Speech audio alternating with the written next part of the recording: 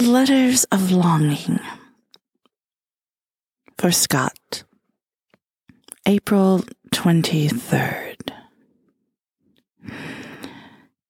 There was no sleep for me last night, only your son's music and a desire to know you more.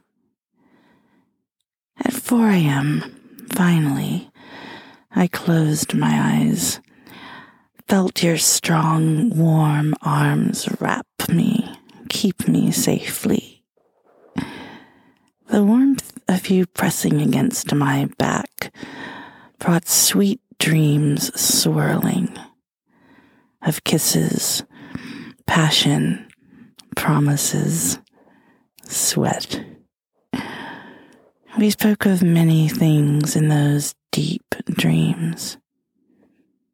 Pain, beauty, disappointment, danger, heartbreak, hope, deliverance, love. With a tremble of heart, a soft sigh, I woke with a tear that you were not here and you faded with the dream. So to the beach strolled I, to see you in the sky, scent you in the salt air, hear you in the waves. It's very cold, sunny, bright, beautiful, with a crisp wind clicking off the wide Pacific, chilling me to the bone. I dive into a reverie of Scotland and you.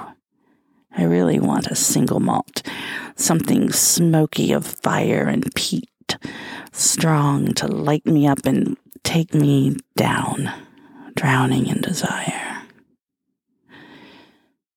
No one else around me seems to shiver, yet I, dressed in jeans, leather duster, cashmere scarf, and cowboy boots, am freezing as though I'm back in the D.C. blizzard, monsoons and snows of mid-February.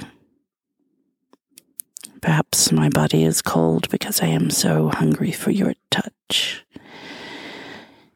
If you could but reach across the earth, caress my hand, smile at me, I believe you would warm me, ignite me from within.